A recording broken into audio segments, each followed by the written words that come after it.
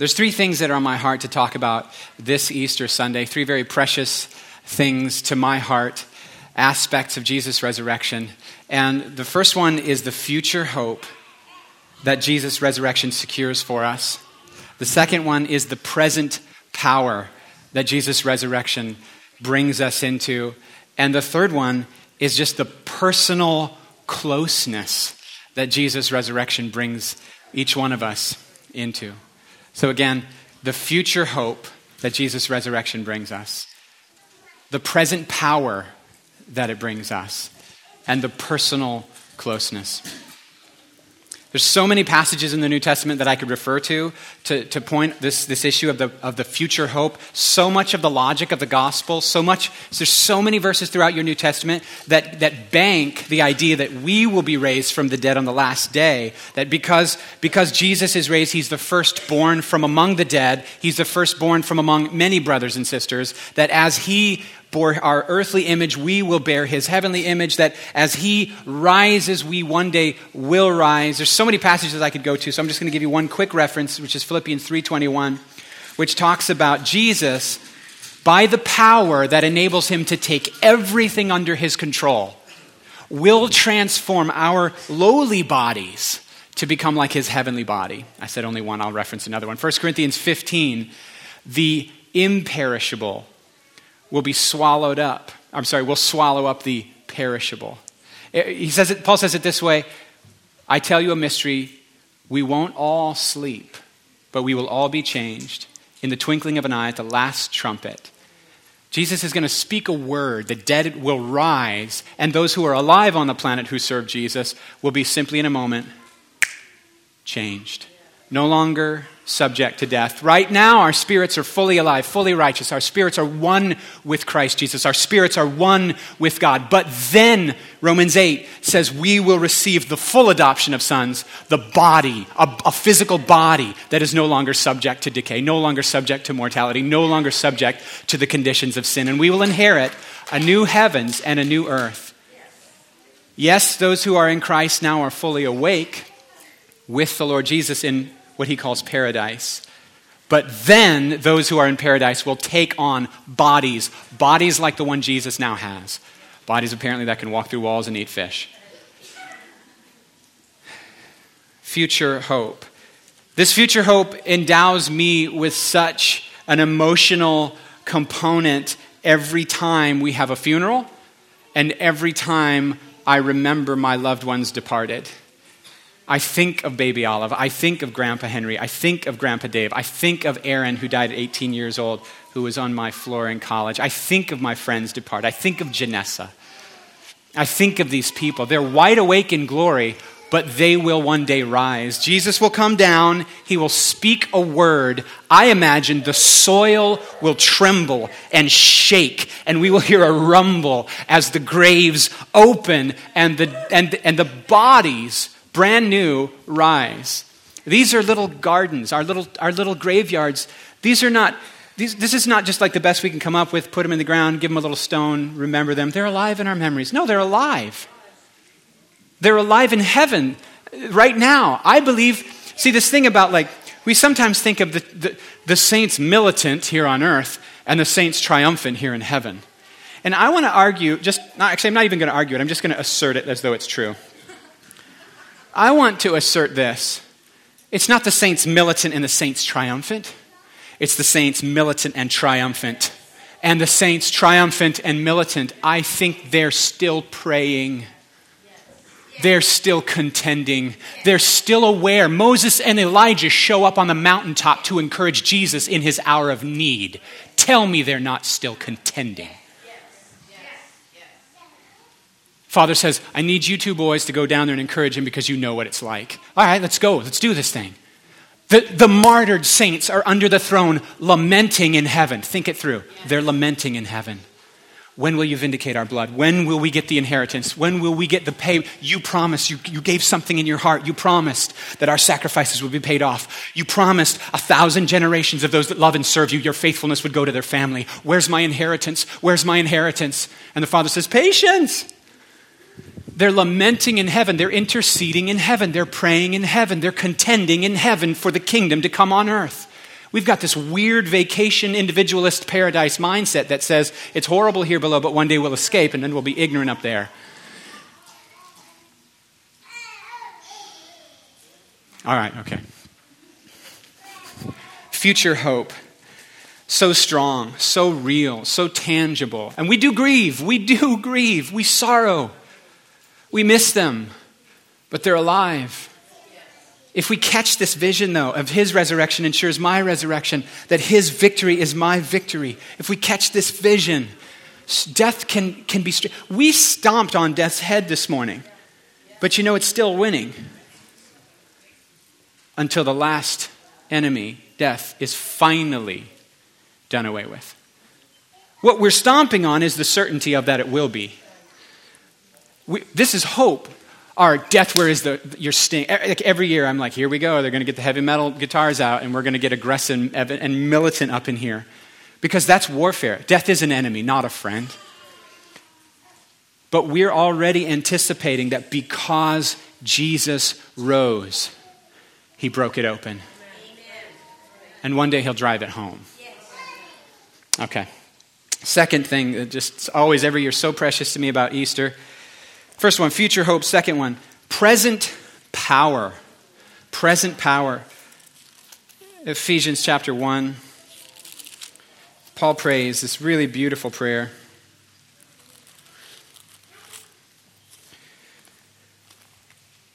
I also pray that you will understand the incredible greatness of God's power for us who believe him. This is the same mighty power that raised Christ from the dead and seated him in the place of honor at God's right hand in the heavenly realms. Now he is far above any ruler or authority or power or leader or anything else, not only in this world but also in the world to come. God put all things under the authority of Christ and made him head over all things for the benefit of the church. And the church is his body. It is made full and complete by Christ, who fills all things everywhere with himself. I'm going to keep reading. Once you were dead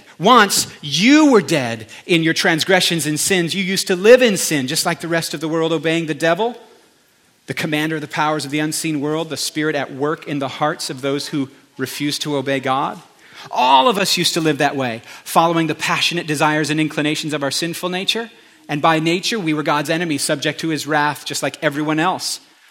But God, who is so rich in mercy and loved us so much that even though we were dead, not sick, people, dead because of our sins, or I should say in sins, and New Living, sorry, he gave us life when he raised Christ from the dead.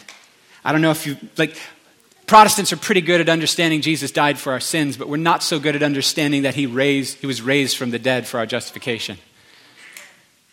We kind of understand a little bit that death has to do with forgiveness, but we don't understand nearly as much as I want us to and that I want to. But there's so much resurrection logic in the gospel. This is okay, I'll finish the passage. Don't stop preaching until you finish the passage. For he raised us from the dead along with Christ and seated us with him in the heavenly realms because we are in Christ Jesus. So God can point to us in all future ages as examples of the incredible wealth of his grace and kindness toward us, as shown in all he's done for us who are in Christ Jesus. God saved you by grace when you believed, and you can't take credit for this. It's the gift of God. Salvation is not a reward for good things we've done, so none of us can boast about it, for we are God's masterpiece. He has created us anew in Christ Jesus so we can do the good things he planned for us long ago. Here's the point. Paul prays, I pray that you will grasp the power that is available now for the believer. I pray you will grasp the power that is available. And then he says, let me tell you, it's not a power kind of like. It's not a power comparable to, but smaller. It's not a power sort of like, but metaphorically. It is the same Spirit that raised Christ. He was dead as a doornail in the grave. And the Spirit of God came into him and reanimated his body. Not only that, made him no longer subject to death itself. Now that he's died once, he can never die again. Death has no mastery over him. No more, no more. He died to end the power of sin once for all. Now he lives for the glory of God. That's Romans 6. And that's why Romans 6 says, so now you consider yourself dead to sin and alive to God. Because you're in him. You're in him. So the logic of Ephesians is he just finished praying, God, I pray God give you Holy Spirit revelation to grasp the power that's available. Now this is the power. It's the same power that raised Jesus from the dead. Let me tell you about it. He says you were dead too. Just like Jesus was dead in the grave, you were dead in sin. You were spiritually dead and empty. You didn't do a thing to raise yourself. You didn't do a thing to save you. Well, I prayed and received Jesus. The only way you prayed to receive Jesus was because Holy Spirit did something first. He called you. Yes, right.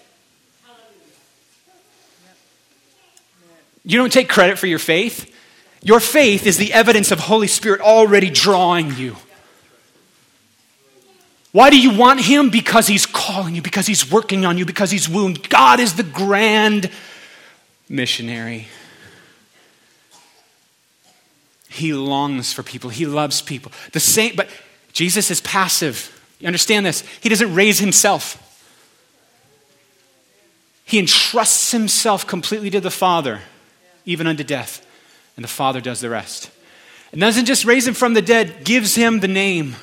Exalts him to the highest place. There's no demon. There's no super angel. There's no regional, big boss battle demon. Those are those words in the Bible. Rulers and authorities. Those are boss battle demons, if you're a video game person. You know what I mean? You're fighting all the regular bad guys, and then all of a sudden the music, down, down, down, down, and it locks so you can't scroll side anymore. And then you have to find a boss battle. Those boss battle demons, he's defeated all of them. Without much effort. Like at the end of history, it's a one little word. And I don't know if the word is enough or what, or no, or son, you're done. I don't know what the little word is. But with one word, it says Jesus will overthrow all the power of the evil one with the breath of his mouth and destroy him with the splendor of his arrival. And that same power that gave Jesus that resurrection, that exaltation, and that authority, that same Spirit dwells in us. And Paul says, look, I don't think we're going to be able to get this. It's like we're taking a bucket this is the vision I had during worship. We're taking a bucket to a gold mine, and we're digging. And we got our pickaxe and our shovels, and we're digging and we're chipping away. And there's just so much gold. And we come out and we're like, can't even carry the bucket. And we say, I think we're going to need a bigger bucket. Paul's like, we're going to need a bigger bucket. I pray God gives you a bigger bucket, maybe a wheelbarrow, maybe a truck, maybe a train, I don't know. But the power that's available for the believer, the power is so great that he actually says, what I'm going to do, what I'm doing, the things you've seen me do for 3 years, now for 2,000 years, I'm going to pour out my Spirit on all of you, and you're going to do even greater things than this. I think of Jesus as the apex, the pioneer, and the author, that you can't get any better than Jesus. And that's true, but Jesus said, greater works than these. I don't even know. Jesus says weird things to me like, I made you, Tim, because I wanted to see how you'd bring the kingdom, because I like you. And you're different, you're unique, so I wanted to see how you'd bring the kingdom. Do it your way. When I ask him, what should I do? And he says, I kind of wanted to see what you do. That's why I made you. Paul's praying that we'll get a bigger bucket to comprehend the present power, because now that Jesus is alive and glorified, he happens to be Lord. He happens to have all authority, and he happens to be pouring out his Spirit on the people who are connected to him. Okay. And we're going to have to pray for a bigger bucket, because my words can't do that. I can't say, the power is available, and then everyone go, oh, man, this is incredible. Revival. Ah. It has to be a Holy Spirit thing that opens our boxes, gives us new ones. Plus, our storage containers of our mind are filled with all sorts of things that life taught us that we were never meant to learn. So we're going to have to unlearn a whole bunch of, let's use the word junk. We're going to have to unlearn a whole bunch of junk we were never meant to learn. And we're going to need a bigger box. I don't know, bigger something. Future hope. death defeated, present power, the same power that raised him from the dead, the same power that he walked with for 3 years, the same power that raised him from the dead, exalted him and placed him at the highest place. And by the way, we're in that place with him.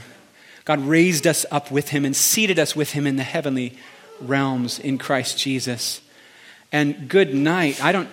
We take too much responsibility for stuff that's not our fault and too much credit for things that are not our fault. You know what I mean? Like, I can't control other people's choices. And I'm not the one who, let me put it this way. If Jesus uses me to help people and I start to think it's me, I'm not strong enough to handle the blame of other people's choices, and I'm certainly not strong enough to handle the credit for things God did. Like, let's stay in this place of I'm abiding in him, and I'm going to give him the glory for this whole thing. I'm not going to boast in me, I'm going to boast in him. When we're shouting and yelling about all that stuff up here, one of the things that I sometimes just yell is, "You're my boast." Don't let the wise man boast of his wisdom. Don't let the rich man boast of his wealth. Don't let the strong man boast of his yeah, come on now. But let him who boasts boast in this, that he knows and understands me. Amen. Okay. Final one. Future hope, present power, personal closeness. Pinky, obey. Pinky, get down, Pinky. Pinky doesn't want to go down. You know what I mean? Pinky feels connected to this finger. Personal closeness. Lord, help me to convey this. It's the sweetest thing to me of this whole season. When I came up and pounded the stage next to Steve, I just was shouting and pounding and saying, I thought I lost you. I have you now. I have you forever. Easter, I have you now. I have you back. Mary in the garden, John chapter 20, Mary in the garden. She rushes, she's the first one to the grave. She discovers that it's empty. She rushes back to the town. She gets Peter and John. They all three run back. John's faster, but Peter's bolder, so he goes in, finds that Jesus apparently is very organized and likes to fold things. He wraps and carefully folds his head scarf thing, like details that some of us notice. That he doesn't throw the rags off, he's not Israel. He doesn't throw his shoes off in the socks on the living room floor. Israel, Caleb. All right. Sorry, buddy. He post-resurrection, he takes time to fold them. Anyway, that's a little detail. It's irrelevant to the sermon. But Mary shows up. He's not here. Runs back, gets Peter and John. They come. Peter goes in. They come out like, what is going on? And it says that they go home. They go home, wondering what happened. But then this detail, Mary stays at the tomb weeping. Just check this out. She's the first one there and she's the last one there. She can't let it go. And I don't think it's just as simple as oh my word, my existential hopes are dashed. My resurrection anticipation, my eschatological, utopian, I don't know. It was personal. Where have you taken him? I lost him. He's the best thing that ever happened to me. He's the best. I've never met anyone who loves me like him. I've never met anyone who even sees me like him. And it makes sense too, of course, because if only Abba knows us, then only Jesus' voice can really know us fully. That voice that can say to the tax collector, follow me. And we just go, I'm done with that. Yes. Where are we going and who are you? One interaction at the well, the woman who's got all these husbands and nothing never works out, and it's the country song, is looking for love in all the wrong places. And suddenly, cliche, but true. Suddenly one man meets her one time and says, you've had, this many husbands, and the man you're with now is not your husband. And I want to give you water that you won't have to come back here. The water I give you will well up. And she says, come, this is what she says to the town, come meet a man who told me everything I ever did. No, he told her 3 things. That's how known she felt. That's how known, that's how seen. So Mary, if you know anything about Mary, she's like my favorite of all, of the whole Bible. Mary at his feet, Mary listening to what he had to say, Mary at his feet, Mary pouring out her perfume. Now it's Mary first to the tomb, Mary last at the tomb, Mary weeping, what did you do with him? Then it says angels show up. Should I read it or just tell you?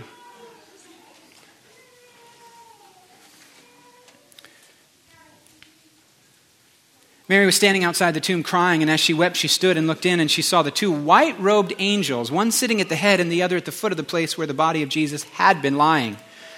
Dear woman, why are you crying? Notice that, the exact words. Dear woman, why are you crying? The angels asked her. Because they've taken away my Lord, she replied, and I don't know where they've put him. She turned to leave and saw someone standing there.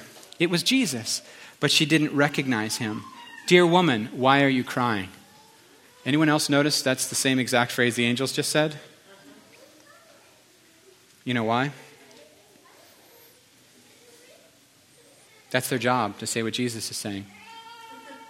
The spirit of prophecy is the testimony of Jesus. That was free. But they didn't understand until later what he had meant by what he had said. Okay. Dear woman, why are you crying? Jesus asked her. Who are you looking for? She thought he was the gardener. Sir, she said, if you've taken him away, tell me where you've put him and I will go and get him. She's in love. She's in love. That's why she's first at the tomb, last to leave, crying and still trying to find. Where is he? I don't care that he's dead. Where is he? Love will put you in the right place at the right time, even when your hopes are dashed. Finally, Jesus said to her, Mary. She looked up and recognized him. Rabboni, which means teacher. Then he says, go tell my brothers that I'm alive, just as I said. And then he says, I'm going to go to my Father and your Father, to my God and your God. Church passes out. I think this one word, Mary, is maybe my favorite verse in the whole Bible. She gets everything back with one word, Mary. The sweetest word in any language, your name on Jesus' lips. She gets him back. I get him back Easter morning. I get him back. I thought I lost you. I got you back. Now it's going to be okay. I don't understand how it's going to be okay. I'm telling you, first love will put you in the right place at the right time when hopes are dashed, when you don't understand how anything can ever fix this, when your heart is so broken you don't know how to work, you don't know how to live, you don't know what to do next, but first love will put you in the right place at the right time, even when faith isn't there. When your faith is dashed, when your hopes are dashed, but you're still so in love with Jesus, the person of Jesus, you will find yourself in the right place at the right time for him to rescue you, for him to encounter you.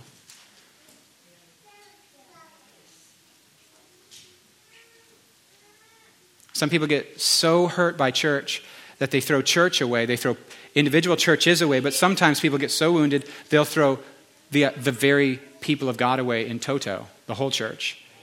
And then you watch their progression and they act like it's because the biggest thing we do as humans is we rationalize our compromise.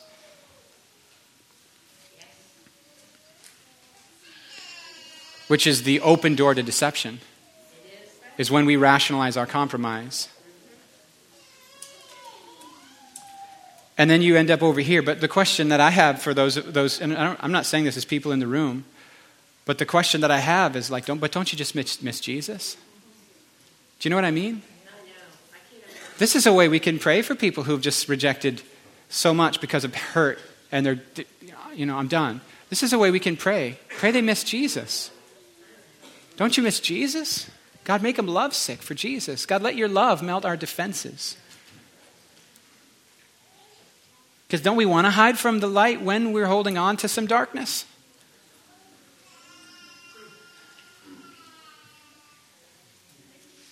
But But this is the most beautiful word, Mary.